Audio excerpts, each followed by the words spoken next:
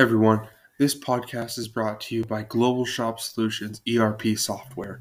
Simplify your manufacturing by scheduling a demo at globalshopsolutions.com. Hello, everybody, and welcome back to the Upside Swings NBA Draft Podcast, the podcast with the highest ceiling. I'm your host, Bryce Hendricks, joined always by the great Cooper Klein and the wonderful Stone Hansen. And the next in our series of guests, someone who we had on last year, Doc Pelicans. We're very excited to have him back, the great Shamit Dua at Fear the Brown on Twitter. He's a contributor for Boot Crew Media. I said that too fast. Boot Crew Media. He writes for Bourbon Street Shots, and he's also the host of the In the Know, that's in O pod. So a lot of great work out there, and also one of the better draft minds out there who I love chopping it up with about drafts. So Shamit, my friend, how you doing? I'm doing well. I appreciate the gracious intro. I don't consider myself one of the better draft minds, but I'm glad that's the regard I'm being held in. Just a draft fan. That's what I like to call myself. Yeah, I like the stuff you do when you talk about the draft. I think you bring good insight, and we've done a couple like mock drafts together. Like we said, we had you on last year, and I think we're in a big group chat together. All four of us as often or inoften as we might check that. Before we get into the Pelicans themselves, Coop Stone, my friends, how you doing? Doing well. Been a busy day of just grinding tape, but excited to break it up a bit, talking Pelicans. And one of the more interesting teams with the amount of assets and stuff they have, so it should be a good one. Yeah, we were going over it earlier. Just the amount of random cool guys that the Pelicans have is really fun. This is, as much as they are a conference rival of the Rockets, I think this is going to be a really fun episode to dig deep into. Yeah, Coop will have to put his Rockets bias aside, though I feel like there's no hard feelings between the Rockets and the Pelicans. The only hard feelings I have is that the Pelicans hate Eric Gordon, and I despise them for that eternally. They have good reason to hate Eric Gordon. So you can't. You would hate him too if he did what he did. So it's okay. We'll let that pass. That's hilarious. I'm surprised any team really hates the Pelicans, except for maybe the Suns at this point. But I think the Pelicans season is kind of an interesting one to discuss in totality. Obviously, Zion did not play a minute, and yet this team still, maybe exceeded expectations. If you were to tell people that he wouldn't play, Brandon Ingram had another very solid season, especially down the end. They traded for CJ McCollum halfway through, and he was a big boost. They got a lot of solid contributions from their young guys, just a lot of really, really fun and funky stuff happened with the Pelicans this year. So Shamit, how would you kind of describe the Pelicans season as a whole? An emotional roller coaster, that's for sure. They started off 1-12, and right off the bat, Zion was announced to have some foot surgery, and they said he was going to be ready for the beginning of the regular season.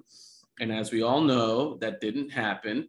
And then very soon into the start of the season, Brandon Ingram got hurt, and that led to kind of their 1-12 start. And people were wondering, well, this is now the worst team in the league. Where are they going to go from here? And obviously rumors about Zion's future started. And then that leads to what is the future of the Pelicans in New Orleans and all that kind of talk. But Willie Green and coaching staff held fast. They trusted some of their younger guys to develop. When they got Brandon Ingram back, they were able to kind of steady the fort. Jonas was huge for the Pelicans all year. I mean, you think he was the most consistent, steady presence, hardly missed any time. And he was a big part of stabilizing that rocky start. And then once they got Brandon back, they started winning games because they were finally able to score. They were a decent defensive team in large part thanks to Herb Jones at the beginning of the year. And they just couldn't score. They couldn't get the ball in the hoop, and getting Brandon back changed that both from a playmaking standpoint and an individual scoring standpoint. And then we all know they made a trade for CJ McCollum, and that added another scoring punch, which was kind of what they were missing in Zion. And obviously no one's going to mistake CJ for the level of scorer that Zion is, but it helped enough for the Pelicans to make a significant push and eventually make the playoffs. Yeah, and I definitely think that end of the season push, of course, with the 2 play-in wins is pretty huge. And it's hard to determine, how much do you really take away with that? Like over the course of 1 week, we went from, they're not getting their first round pick, like it's going to be the Blazers, and And, are the Blazers going to trade that for Jeremy Grant? And that type of stuff was going on. And then a week later, after 2 big wins, they're going up against the Suns. And they gave us the Suns a run for their money, really put up one of the better fights I've seen from an 8 seed against a 1. I split their kind of team into 3 building blocks. It was sort of that top 3 guys, the team that's currently kind of built around them, and then maybe guys with some potential who haven't quite proven themselves at the NBA level yet. So starting with that top group, it's Zion, Brandon Ingram, and CJ. If you wanted to throw Jonas in there, you could. I still think like when it comes to playoff winning time, like true untouchable core type pieces, these are the 3 you're looking at. Schmidt, what do you think of that trio, how they fit together, and what their upside might be and their future with the team? Yeah, I mean, I think you nailed it with those 3. That's going to be the Pelicans, quote unquote, big 3, and I think they fit really well on the court. So you have players who are unselfish. They move the ball. They're all plus playmakers for their position, in my opinion. With Brandon and CJ, you got enough shot versatility from 3 and then from the mid range and self creation to where they can really play on the ball, off the ball, and then Zion, who the Pelicans discovered is actually pretty solid when you put the ball in his hands and turn him into a jumbo initiator. And they called it point Zion, but it's really Zion deciding every single time that I'm just going to score and I can do it at will and no one can stop me. And, and when they do throw 4 bodies at him, he can kick out and he makes the reads pretty nicely. And so those 3, I think, are going to be the foundation of this team going forward. And I do want to add a 4th guy who I think the Pelicans hold in that regard now and will for the future. And that's Herb Jones. I think Herb Jones has crashed his way into that conversation. And in fact, he's stolen his way into that conversation just with his outstanding defense and versatility on that end. And he's just an incredibly smart player who can bring lineups together on both ends. And they ask so much for him or from him as a rookie in terms of who to defend and how to defend them and all of that. It's remarkable. It's one of the best rookie defenders I've seen in a long time. And so I would absolutely consider him a building block in the sense where if a team comes calling, Herb Jones is not on the table. Yeah, I think that's fair. Herb Jones was just, I was high on him. I had him with the 1st round grade, but I did not expect this. I think what's really special is that he is like maybe the most versatile wing defender in the league already. Like I think of guys like Mikal Bridges or Devin Vassell, who I thought were like really high level wing defensive prospects. Those were guys who I thought were mostly off ball guys who I want roaming, making plays. That's like Matisse Thybulle too, is like that. Like Herb can do that, but then he can also do, I always point to OG Anunoby as like the best ISO defender. He can do that, and he can guard, 1 through 4 and even some 5s like on the ball too at like a really good level. He's strong and long and tall. Like it's almost fascinating just how good at so many different things he is. That does transition me to sort of the next tier of guys, and you don't have to hit on any of these guys individually, but more about the idea of what building around that core looks like. They got Devontae Graham in a sign and trade last year that was I think he had an up and down season. I think maybe there was a bit more expected from him, but just kind of proved in the end, like just can't really play in the playoffs against a lot of teams. He's going to get hunted. Jose Alvarado stepped up in his place in the playoffs and looked pretty good, but of course also has his own inconsistencies, was an undrafted rookie. Jonas Valanciunas, who you mentioned, really great presence in the middle, but again, not really on the court at the end of games in the playoffs. And then Larry Nance Jr., who has some injury issues, but was on the court at the end of games in playoff situations. So what do you think of the current sort of build around that core, and what do you think it should look like going forward? Yeah, so I think you mentioned Jonas. He's going to be a big part of the team one way or another.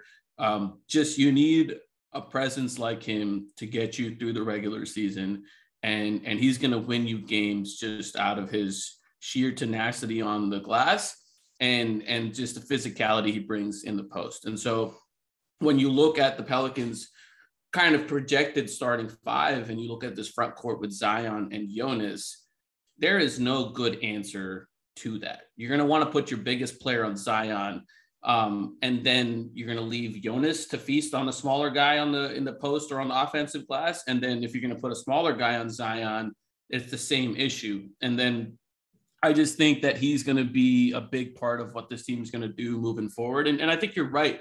In a lot of matchups, Jonas is not who you want on the court at the end of games in the playoffs, but you need 82 game guys as well. And I think Jonas is one of the best or better 82 game guys in the league right now, especially for his contract. And he was, like I mentioned earlier, it just was a big part of studying the Pelicans after the rocky start. I don't think Devontae Graham has a long-term future on this team. I think if he makes it past this offseason, he'll look better next to Zion, who's able to create cleaner looks for him and make him more of a catch and shoot player. And, prior to coming to the Pelicans, he was above 40% on his catch and shoots. And that was kind of the attraction in terms of signing him and bringing him in. I think he's serviceable as the backup point guard. I don't think I think one thing people forget that he was a positive player this year. He did play a role in the Pelicans not completely letting go of the rope after their 1-12 start. He was a steadying presence as a vet. He did his job. I mean, was he asked to do too much? Absolutely. Do you want him as a starter and defending starting guards? Absolutely not. But as a bench guy, I think he's fine. And but I'd be curious to see how long he lasts, just because you mentioned Jose Alvarado's right there, who is a more tenacious defender. I think he has room for improvement on offense, but just an absolute fan favorite. And then there's Kira Lewis, who we haven't really talked about yet. And his future is a little bit unclear at the moment because he's coming back from injury and he's going to take some time. And I think the Pelicans have the flexibility to give him all the time he needs to come back from that injury. But, when you kind of look at those guard positions, it seems like Devontae is going to be this odd man out. And then lastly, you mentioned Larry Nance Jr., who the Pelicans barely got to see, in the sense, like, they traded for him. He was coming, but he got a procedure done for his meniscus. He was out for 6 weeks, and then he came back towards the tail end of the season. It was really just kind of ramping up and catching his wind and just being able to function on the court without injuring himself again. And he hasn't had any kind of training camp. He hasn't really had time to integrate himself with the team, and yet he was closing games and played a big role in one of the playing games, and then a couple of the playoff games where he, again, just a presence who is versatile, can switch. His switching ability might be a little bit overrated because Chris Paul was cooking him, but perhaps a better option than Jonas there on the perimeter. But it gives you the ability to play big or small and match up to other teams. And I think, with his contract being around like $9 million, he's at a very reasonable rate. And that's just the kind of, again, a player that will carry you through the regular season, add nice depth to it. Those guys, I think, are the next people up. And again, I want to bump up one more person like I did the previous round is Trey Murphy is now solidly a part of that. And I think he's going to be a pivotal player this coming season, especially when you have Zion Williamson on the court. You need shooting, and Trey is flat out the best shooter on the team. I think he's going to, again, take a meaningful leap when Zion is creating those looks for him. But also he proved toward the tail stretch of the season that he makes winning plays. He makes shots when they matter the most.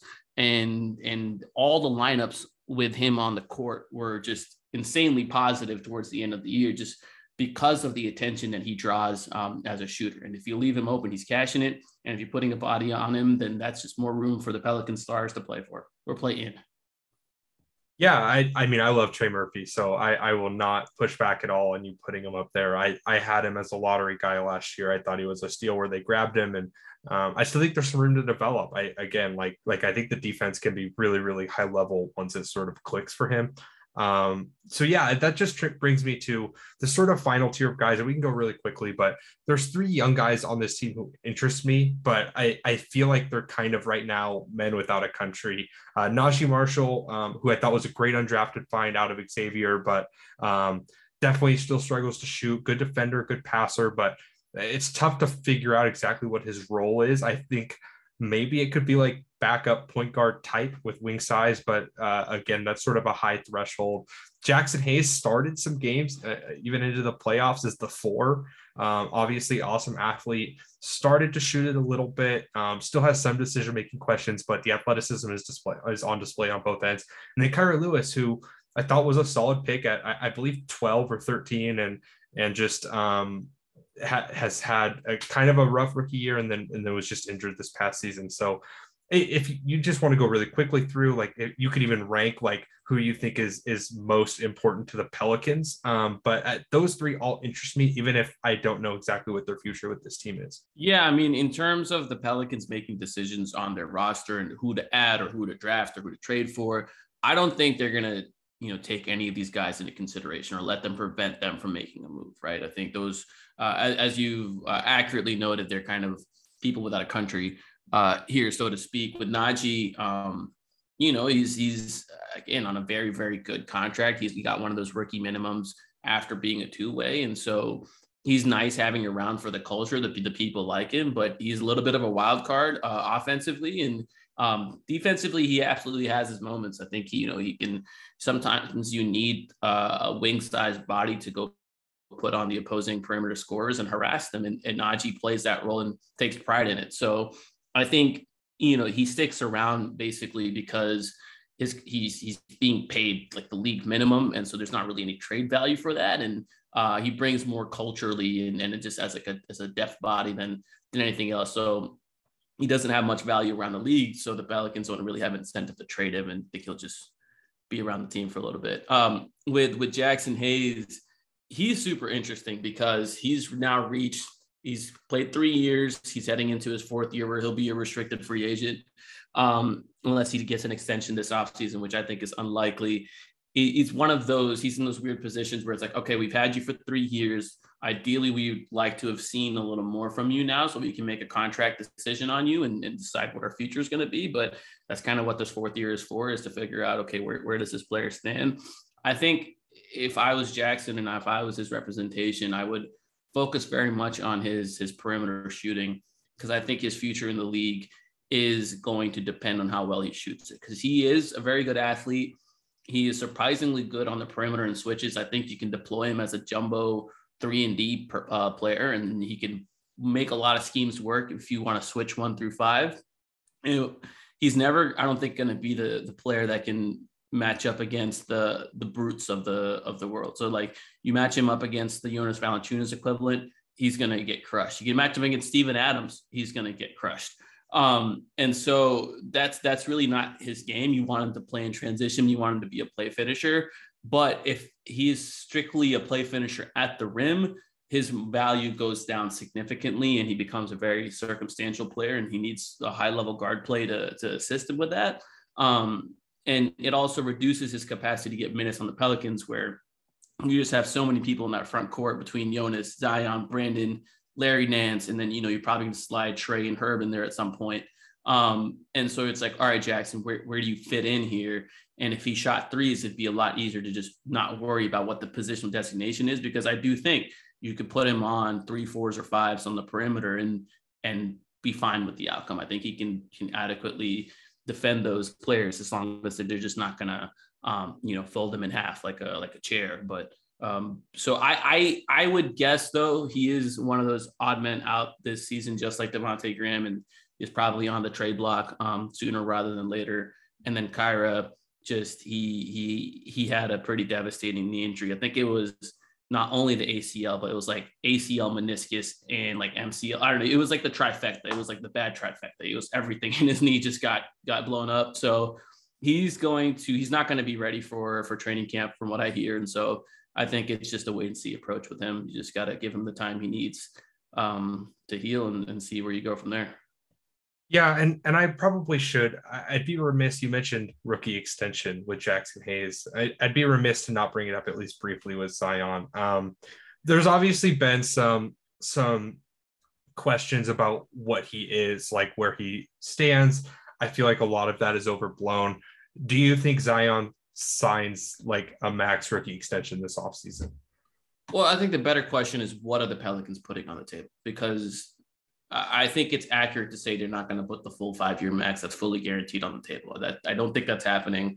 I do think the dialogue from both sides is going to be to work towards a solution that allows him to earn up to that, right? You want to give him the possibility to earn up to those full 5 years, 186 million, including the Rose Rule All NBA escalator. So if he hits All NBA this season, you want him to be able to enter in that 30% max space rather than the 25 max space. I think the contract's got to reflect that. So he's got to have that earning capacity, but it's also got to bake in some protections on the Pelicans end to where if Zion just is unable to play games, they got to cover themselves. And I think it's not unfair to ask, especially given how there's a precedent with Joel Embiid and Embiid played 31 games in his third year and Zion's played 85 games in 3 years.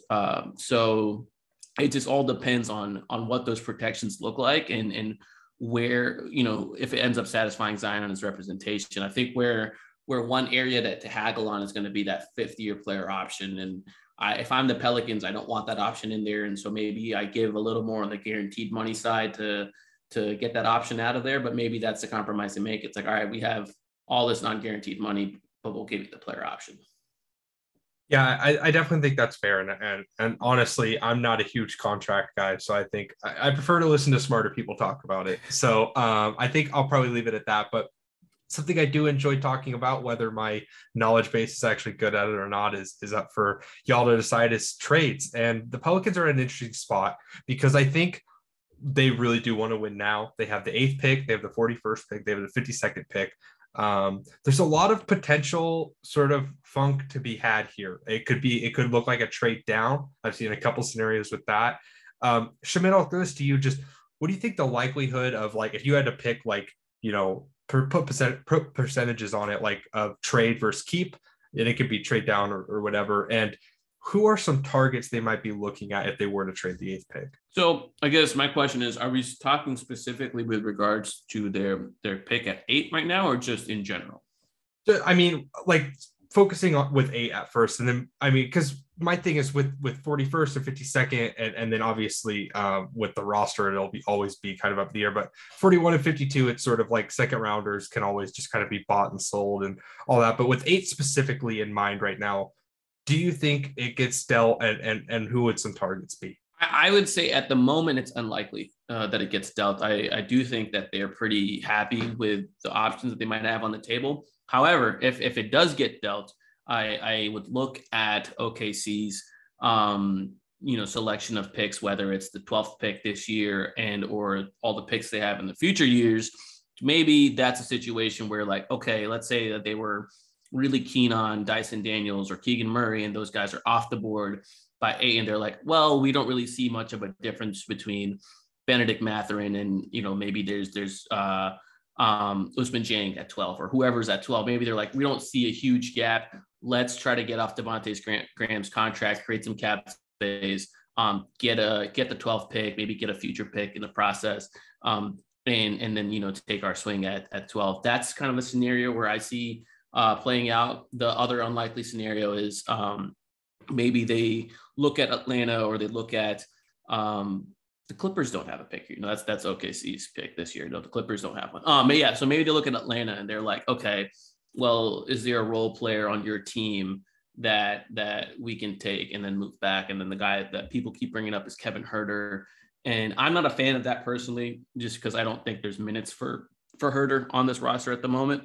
But, that's stuff that people bring up. Yeah, I think that's fair. I think where I'm at with this is that they probably do make the pick. And I think some of that is that I feel like there is just like one more piece you could add to this core and have it really kind of sing. It doesn't even have to be like a specific skill set, just like any wing or like, 2-guard who does some funky stuff. It could contribute. Like, I feel like this team, if they hit on this 8th pick, they're in a really good spot going forward. So that does take me to the 8th pick.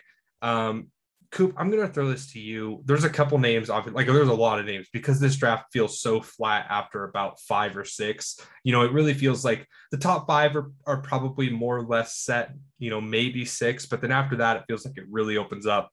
But if you had to pick like one or two guys like most likely picks, who are you going with? Ooh, most likely is kind of tough because, like you said, it's literally just absolute hell after the top 6 as far as mainstream goes. I could see this being where Dyson Daniels goes.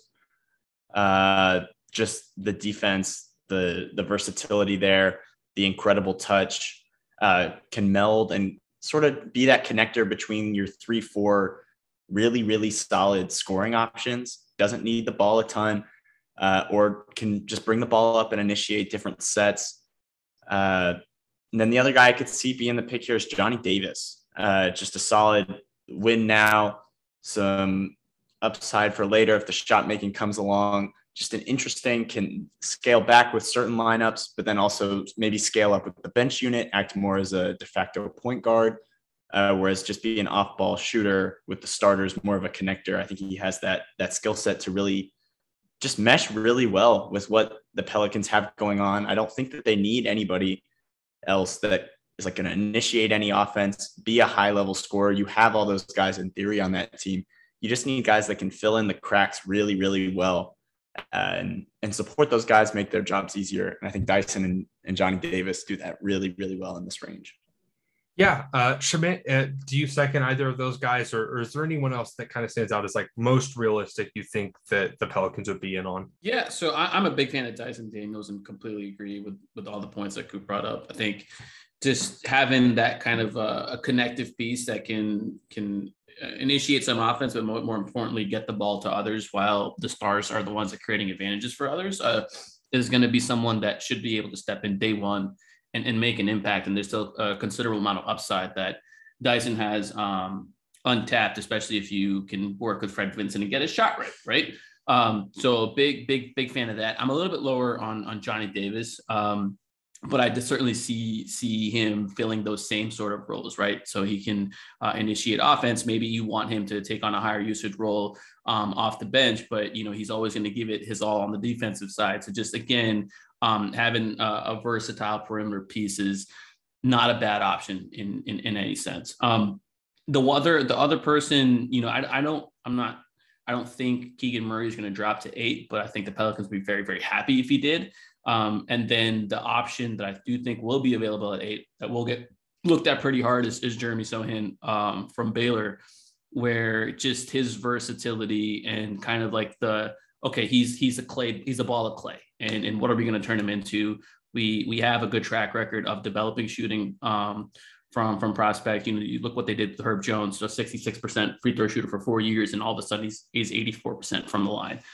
Same thing with Brandon Ingram, same thing with Lonzo. So I think if you believe in your development staff from that perspective, then a guy like Sohan makes a lot of sense, because if you're able to play him in those small ball 5 situations, basically have him learn from Larry Nance and become a better version of him on the perimeter, then you're going to be in a really good spot.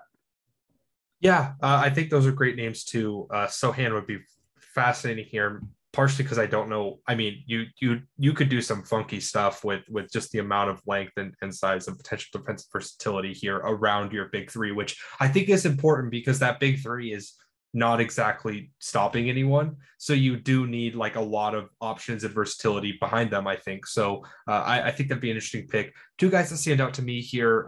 Bennedict Mathurin is the first one. I just think Mathurin feels like a really obvious, like, we're at 8. There's no one we really love, but he's just going to be a good NBA player. He can shoot. He's super athletic. He can defend. He's not going to be a super high usage guy for them, I wouldn't think, but I think there's a lot to like there. And then the other one, and this one is maybe, I'd be interested to see where you're at with him, Shamit, but Malachi Branham feels like 8 is not too high anymore. I've seen, I think this is about the top end of his range, but I think he could go here. And I don't know what he would look like here. I feel like you'd probably be breeding him to be eventually the CJ McCollum replacement type, but you'd have to play the long game with him, bring him off the bench at first, but he could be an interesting bet here if they don't love. I feel like he's sort of if they don't love anyone else or they don't think anyone's going to contribute immediately, take him. You can take your time with him, try and develop him. So I think there's definitely some interesting stuff there. I also think that this could be like a sneaky reach for Ochai Agbaji. pick? No, please, no. So look, I feel pretty strongly about like, you don't need a draft for win now players. I think realistically, if an NBA player is being drafted, if they're being drafted in the top 10, it's because the NBA decision makers have decided this player is ready for the NBA. So this idea that, there's someone's more win now than others, I don't really buy into that. I don't really think there's a really good way to predict who are going to be the people that are going to step in day one. The example is like, you just look at last year. It's like Franz Wagner and Scotty Barnes, tremendous production. And they're 19, 18, 20. And then the people who expected like, all right, Corey Kispert is going to come in and just make shots day one. I don't know. Davion Mitchell took some time to really get going. And so I think it's a toss up, and people who say like, oh, I know for sure this guy's going to work day one. I'm not a big fan of that. And I think at 8, you got to be going for upside. You can't draft based on need, just because the roster is going to look completely different by the time this player is going to be like getting real minutes. And so what your needs are today are probably not going to be your needs tomorrow. And again, I look at the Pelicans roster, I'm like, where are these minutes coming from, for anybody, and I think if you had a top 4 pick, you'd have to create the space for those minutes. But with the 8th pick, or, if you're trading down, like I like Branham. You brought Branham a lot. I think that's a guy I would love to take at 12 if they trade back. And I think his shot creation is underrated. I buy his pull-up shooting from the mid-range. I think he'll be able to extend out to 3. And those are guys that you're like, okay, he's probably not going to get minutes this season or meaningful ones. He's probably, unless there's like significant injuries, or he's really fucking good. Like, he's just going to come in and be like the next Donovan Mitchell and just steps in day one, can like give you 20 a night. And those are unlikely scenarios. And it's okay, because I think the Pelicans are a team that can allow a prospect to grow at their own pace, and they don't have to come in and save a franchise, and they don't have to come in and all of a sudden the weight of the franchise's future is on their shoulders, and they got to make the playoffs, because that's kind of the situation with the Kings every year, right? It's like a player's coming in, you're expected to be good, and you're like, oh shit, like I have a lot of pressure on me. And I think prior to this season, that was the case with the Pelicans a lot, and now they have this great luxury of being a team that's good and can develop at their own pace, kind of like how Golden State, did with Kuminga and Moody. And it's like, we don't need you guys to come in and be the game changers. We already have that. That's Steph. That's Dre. You guys, whatever you give us, we'll take. Yeah, I think that's a good point. And I'm with you that I think it would be a very, very bad pick to take Ochai Agbaji, as I think all 4 of us do here. But I just wanted to throw it out because I think it's however slight, it is maybe a possibility. Stone, is there anyone that stands out to you that we haven't talked about as a potential guy at 8? Not really. I like AJ Griffin here if he was here at 8. I think that would be really cool. I think Shaedon could be here too, for what that's worth. Yeah, I would take AJ over Shaedon if those 2 were still available, but I highly doubt both would still be available at 8. But I do think AJ makes a lot of sense here as another shooter off the bench who I think has more off the dribble game than he was showing at Duke. And I think the defense can come along in a meaningful way to where he's not a liability on that end. I really like Dyson here. He's someone I've wanted on the Pelicans for a long time now. And I think that he makes a lot of sense because of how scalable that he is. He really can, I think, fit along any other 4 guys you put on the court with this roster and be fine. I really like what he's able to do as a connector, but also as a guy who I think can eventually be someone you can look to as an initiator for stretches. So I really would consider him here at 8 if he's still available. But if AJ's there, it becomes a lot tougher of a decision. I'd probably go AJ. Yeah, I definitely think that's fair. And that does bring me to dream picks. So Schmidt, you're on the clock. You are David Griffin. You have the final say. Any sort of kind of realistic guy is on the board. Who's your selection at 8? Yeah, I think realistic reach is the Keegan Murray, right? I don't I don't expect Jaden Ivey to fall to 8, so that I'm leaving that off the table. That would be my real dream.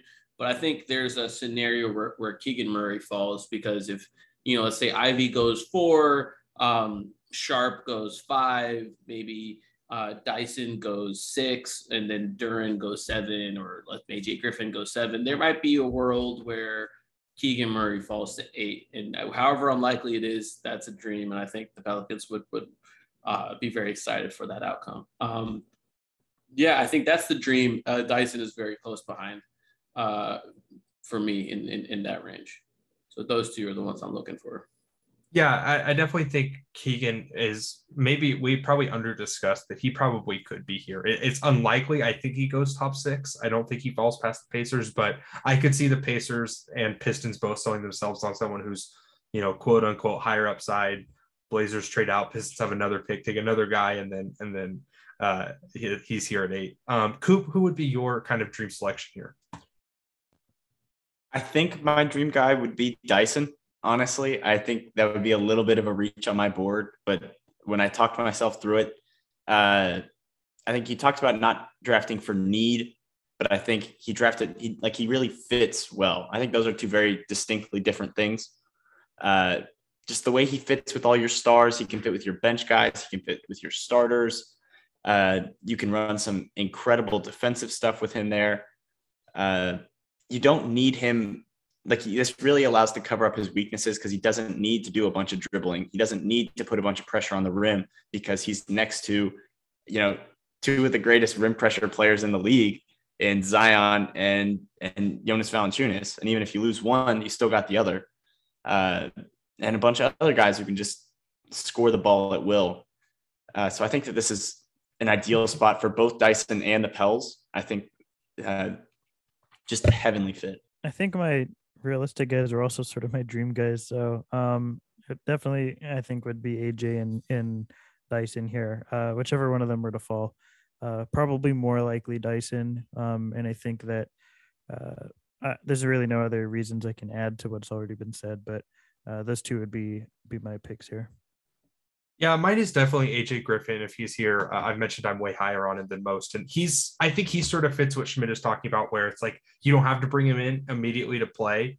I think he's sort of a kind of take your time with him, make sure he's healthy, make sure he's comfortable. But the talent is just really evident to me. I think as adding another potential off the dribble shot maker next to this group, who's also an elite spot up guy, would just be really fascinating. And just again, it's buying into offense. And I think, you just have to trust guys like Herb Jones and some other guys to fill in the cracks there. And then maybe eventually adding a real high level defensive center. But I just think that for me, the value is too good to pass up with him. That does take me to 41 and potentially 52 in UDFA. Of course, 41 is what I would call a real pick in the second round. And then 52 is what I would call a fake pick in the second round, where rarely are you taking a player you actually value at 52. You're probably going to get that guy more likely in UDFA, as we saw last year with Jose Alvarado. But sometimes you never know. 41 is actually a place where you could get a realistic kind of value add in the second round. And I think, last year they got Herb Jones at 39, I want to say, or it might have been 36. I kind of get my 9s and 6s. 35. Oh, 35. Oh, my bad then. But, he conceivably in this range. So, Schmidt, I'll throw this back to you. Is there anyone you'd like to target at 41? It's so fascinating because it's difficult to project how the board's going to shake out at this moment. I was looking at ESPN's newest mock this morning, and they had Jalen Williams, the J.Y. Williams, not the point guard out of Santa Clara, the big, and he was there at 47 for them. I'm like, that if he's there at 47, I want him at 41. I think this is an area where you can play a little bit around with need, because I kind of view second round picks as lotto tickets, and you can go either direction. You're like, maybe you just take the best upside guy. But I think if you trust in a guy's skill set, and you'd be like, all right, if we get him into our system and we put him in this role that we specifically designed for him, then maybe, we can really do something here. I think Jalen gives you a little bit of both. I think he's young enough to where he has upside. And then he also puts, he also fills a need where I think the Pelicans long-term are gonna need to find a replacement for Jonas Valanciunas, and someone that can defend, someone that can rebound, someone, and he also shows some playmaking skill too. So I think he's a super fascinating pick there. I've looked at a couple others like Walker Kessler dropping there. I mean, I think that would be a shock. That'd be someone. I'm looking at bigs really right now, just because I'm like, all right, well, I need to find some kind of long-term replacement for Jonas, because if I'm looking down the bench and if Jonas goes down for any period of time, what's there? It's like, okay, Jackson Hayes and then there's Billy Hernangomez, who is a complete pro's pro, but you don't want to like rely on it night in, night out. And so I'm looking at those two guys, and then maybe there might be some perimeter players that fall back. So like I'm looking at some of the wings, like I like Justin Lewis a lot, but maybe he's there at 52. It's just so difficult to predict. Yeah, I don't know. I think for the most part I'm looking at bigs at the moment. But if there's just some like really good perimeter player that falls, like we did a mock draft and like EJ Liddell fell, and I'm like, how is that even? I mean, like I didn't even notice he fell, because I was like, I saw Walker Kessler, I was like, oh yeah, I'm gonna take him. The next guy after we took EJ, I'm like, no, I can't believe I missed that. So it's just like I anticipate there to be at least like one drop, and you're like, oh yeah, we should snag this person up. I think I have some like weird picks there here too. Like I think I'm bigger on David Roddy than most people are. I kind of buy his funkiness. I buy his shot making, and I'm not as concerned about like what position he defends or plays so much, because I think he's going to come in and be a really good culture guy, and you can use him off the bench to just be a weirdo and get you buckets, and I like that. So I'm a bigger fan of David Roddy the most, and I don't know, maybe there's some guards that end up falling that far. Some guards always slide, and I believe that Andrew Nembhard is probably going to be there at 41. He's someone I think that could step in culturally, just because like he's a 4-year player. He's played with other elite players, and I think he knows how to like set the table and to slide in. But yeah, I think mostly I'm looking at bigs here. Yeah, no, I definitely think that the second round is a place where you can go to target a potential future need if there's someone you're really invested in. And I think backup big would be huge, or maybe eventually starting big. Coop, I'll throw this to you. Are there any guys in the second that make sense for you? You threw it to me with the bigs. Christian Koloko, the name that everybody knew I was going to talk about here. My favorite non-lotto big in the draft. Just a machine. Knows what he's doing, does all the little big man stuff, quick off the floor, great hands. In a similar-ish vein, Ismail Kamagate. I think he's a little bit more raw, a lot less switchable, a little bit bigger. The post game is just it's miles away, but there's a lot of flashes of random stuff, like, oh, maybe he has a little bit of stretch, maybe he has a little bit of this, and if there's a team that's going to get that, probably going to be the Pelicans. Then if you're looking more to the perimeter, somebody like Alondes Williams out of Wake Forest. If he fell this far, we've discussed, we have no idea where his range is. Just more weird connectors that make sense on the Pelicans, but don't make sense on a lot of other teams. If either of the Moores were here, Wendell Moore or Tajay Moore, I think Tajay would be here at 51. Love getting the eye roll from Bryce. That's when I know I'm doing it right. I think Wendell Moore makes a lot of sense for this team, just can fill in the holes. What I talked about with Dyson, obviously to a lesser extent, he's a little bit smaller, more of a guard, can do some more ball handling stuff, but, can kind of fill in those gaps, connect, make the right passes. And then just real quick, Lester Quinones, if he stays in, just solid connector wing. Yeah. Stone, anyone stood out to you? The two guys that really stand out to me, they aren't bigs. And if they were, I wouldn't be throwing out any names that haven't been said already. But I'm going to go Julian Champagnie, I think, is an interesting name here. A forward who I think can add spacing and defend, at least as an off-ball guy, to a decent level. I think he makes a lot of sense around a lot of the bigs that New Orleans currently has. And then David Roddy, just a guy that I think one of the weirdest players probably in this class, but on the Pelicans, I think they can make it make sense. So he is somebody that turns fun into function on the Pelicans, and I think that they are a situation that can get the most out of him in that regard. So those would probably be the two names that stand out to me. Yeah, the only other name I have is potentially Josh Minot if he's around here. I don't know exactly where he's going to go. And then actually, I'll throw out to Peyton Watson. I think he's like, if you wanted like another bet at someone who maybe could be part kind of Herb Jones like, I mean, Peyton Watson, I think kind of makes sense in that role for me. I think actually, if he would have stayed in college and played for a more competent coach, I think could have developed along a similar path as Herb. I think he was always going to be one and done, but I think like in a couple of years, you could maybe have a potentially very versatile defender who can slash a little bit and maybe shoot if things really work. So if he's there at 41, he's definitely got a promise from someone. I think he's, whether it be a two-way promise, a drafted top 50 promise, or a first round promise, which would be really insane. I think Peyton Watson is going to be, he's going to be around. So those are the two that stand out for me. Shamit, are there any other sort of targets that kind of pop out to you? Any names we mentioned that you really like or anything like that?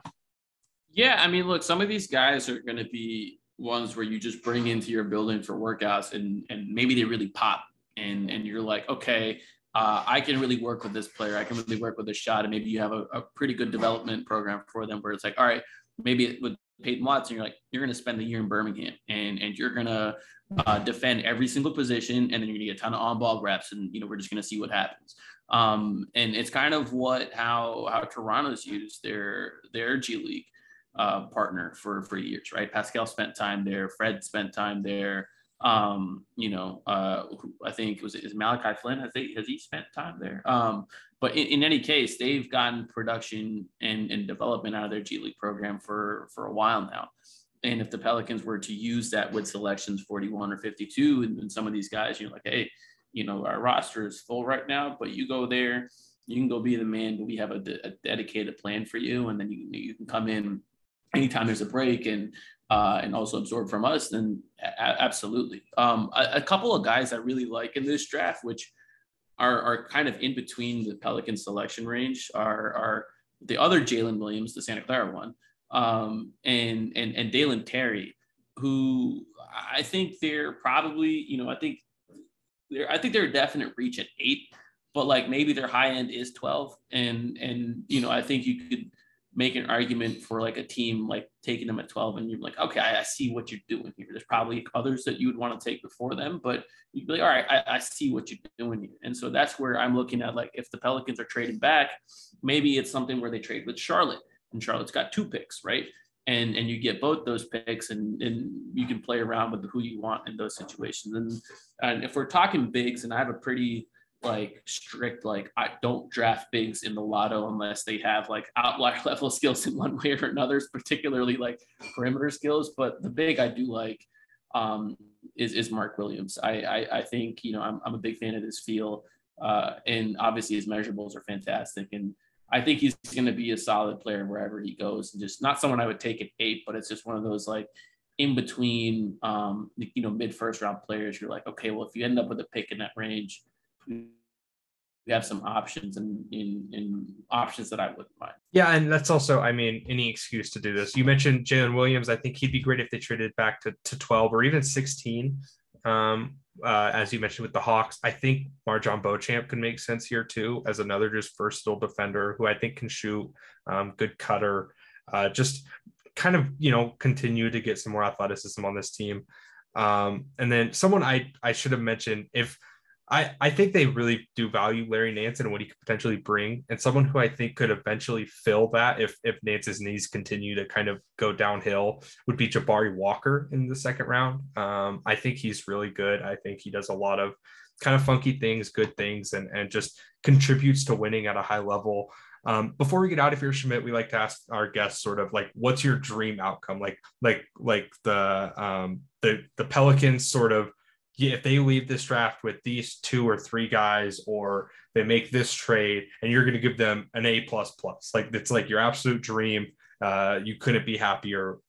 8, 41, 52. Like I said, some sort of trade if that's what you want. Just what's your dream outcome here? Man, the absolute dream, I mentioned it earlier, is if Ivy starts falling beyond 4 and the Pelicans have an opportunity to move into 5 or 6 or wherever he's going to be, to go grab him. I would love that. I don't know if that's the way the Pelicans are thinking. I don't think, again, they don't have a tremendous need to like hemorrhage their assets at the moment because they can play this low game. But I would love that. I would be like, all right, you got us, like, in my opinion, one of the few players in the top 5 or top 10 that have like true star upside.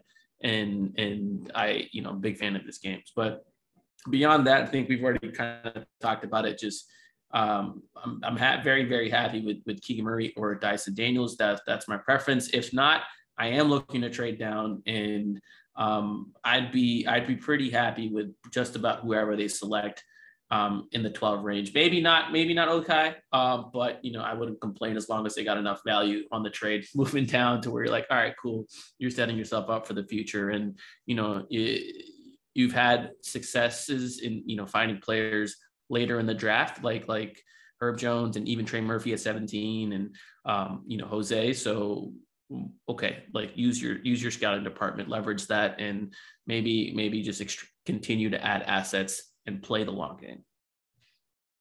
Yeah, I think that's a perfect way to end it. Shamit, again, we can't thank you enough. I'm a big fan of your work. It was great to watch you cover this sort of up and down New Orleans season, and then of course the awesome way it kind of, not obviously no season ends awesome unless you win a championship, but I feel like really encouraging way it ended this year. So just plug yourself to your heart's content. Everything that Shamit mentions will be in the link to the link of this podcast description. I can't speak right now. I don't know why, but this has been great, Shamit. Again, can't thank you enough. So just let the people know where they can find all your stuff. Yeah, you can follow me at Fear the Brown on Twitter.